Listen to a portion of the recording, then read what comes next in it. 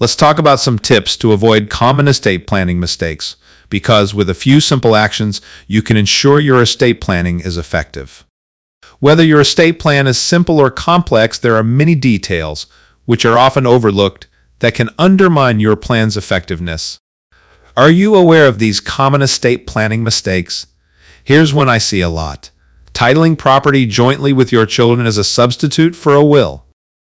Unlike a will, a transfer of an interest in your property is irrevocable, which may prevent you from changing the disposition if circumstances change before your death.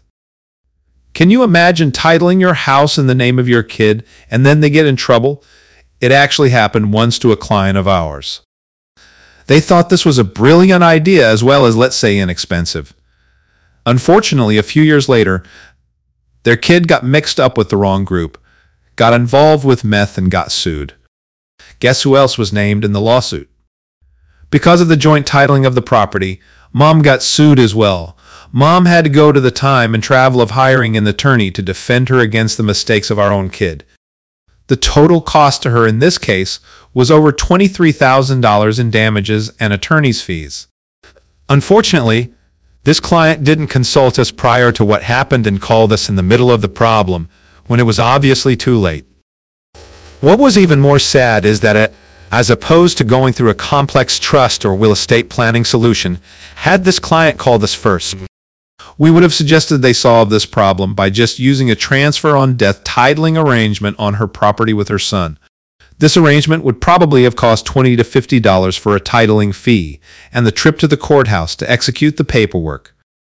Another problem titling property jointly with your children is that titling your personal residence jointly can result in partial loss of the capital gain exclusion if the property is sold before your death. This is a potential loss of a portion of up to $250,000 in the capital gains tax exclusion on the sale of residential personally owned property if single, and up to a portion of the $500,000 capital gain exclusion for married taxpayers. There is also the potential of failing to plan for the possibility of children getting divorced or having problems with creditors. Parents may regret having made outright gifts to their children if their kids subsequently divorce and an ex-son-in-law or daughter-in-law is awarded an interest in the gifted property by a court. Or, in another situation, gifted property may be taken pursuant to a judgment against their child. All of these problems can be minimized through the proper use of trusts or a business entity, such as a limited liability company. Another consideration for the transfer of what you've accumulated throughout your life is that all your assets pass on to heirs in accordance with your wishes. Many types of assets, including life insurance, IRAs, and brokerage accounts, can pass to your heirs or others based upon beneficiary designations. Keep in mind that the provisions of your will cannot change a beneficiary designation. Remember to account for things you've already designated. You should review your will, as well as all other beneficiary designations, when formulating your estate plan. Truly, this should be reviewed every 3 years. Oftentimes, however, people forget about this for years and even decades. What about the state you live in? Or if you own a vacation home, what about the estate laws in different states? Failing to consider state death taxes in light of recent changes in the law could cost you.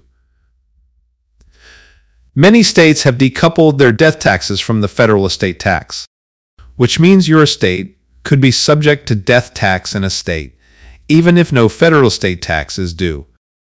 We've spoken about how things can go wrong for mom and dad. How about when you saddle the kids with an unexpected surprise, and one that is not in their favor?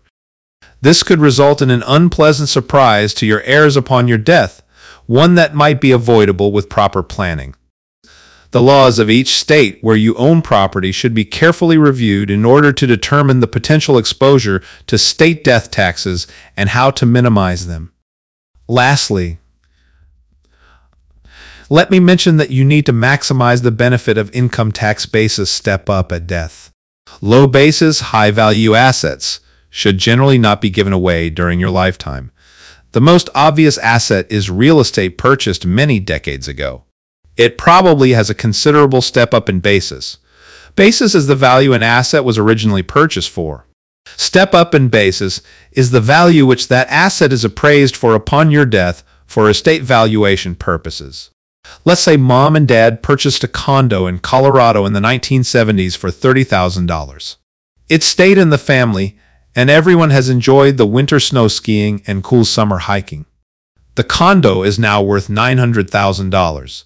If it's sold before death, the taxes could be rather high, potentially about $124,000 in federal capital gains taxes, as well as potential additional state taxes, based on this scenario.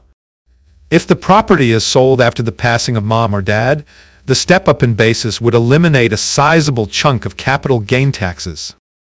Further, the basis for capital gain computation purposes will be increased to fair market value at death, but the basis remains at the property's original cost if the asset is given away. These are just a few of the assumptions that you need to consider when doing your estate planning and making for the proper resolution in regards to the transfer of wealth from one generation to another. It is very important to fully understand how estate planning works. It's true that every person I work with wants to preserve the value of what they've worked hard to achieve throughout their lifetime for their beneficiaries. If you haven't completed the proper estate planning, or if you have questions, you should seriously consider your needs today. A small mistake now can cost you a ton of money over time. My name is Doug Reed. Our dedicated advisors and the coaches we bring to you work hard every day to grow and protect wealth for you and your family. Also, to provide the best ideas and vision in order to help you and your family live the best life possible. If you're not sure about your situation, call us today and be sure to mention this podcast. Thank you for joining us.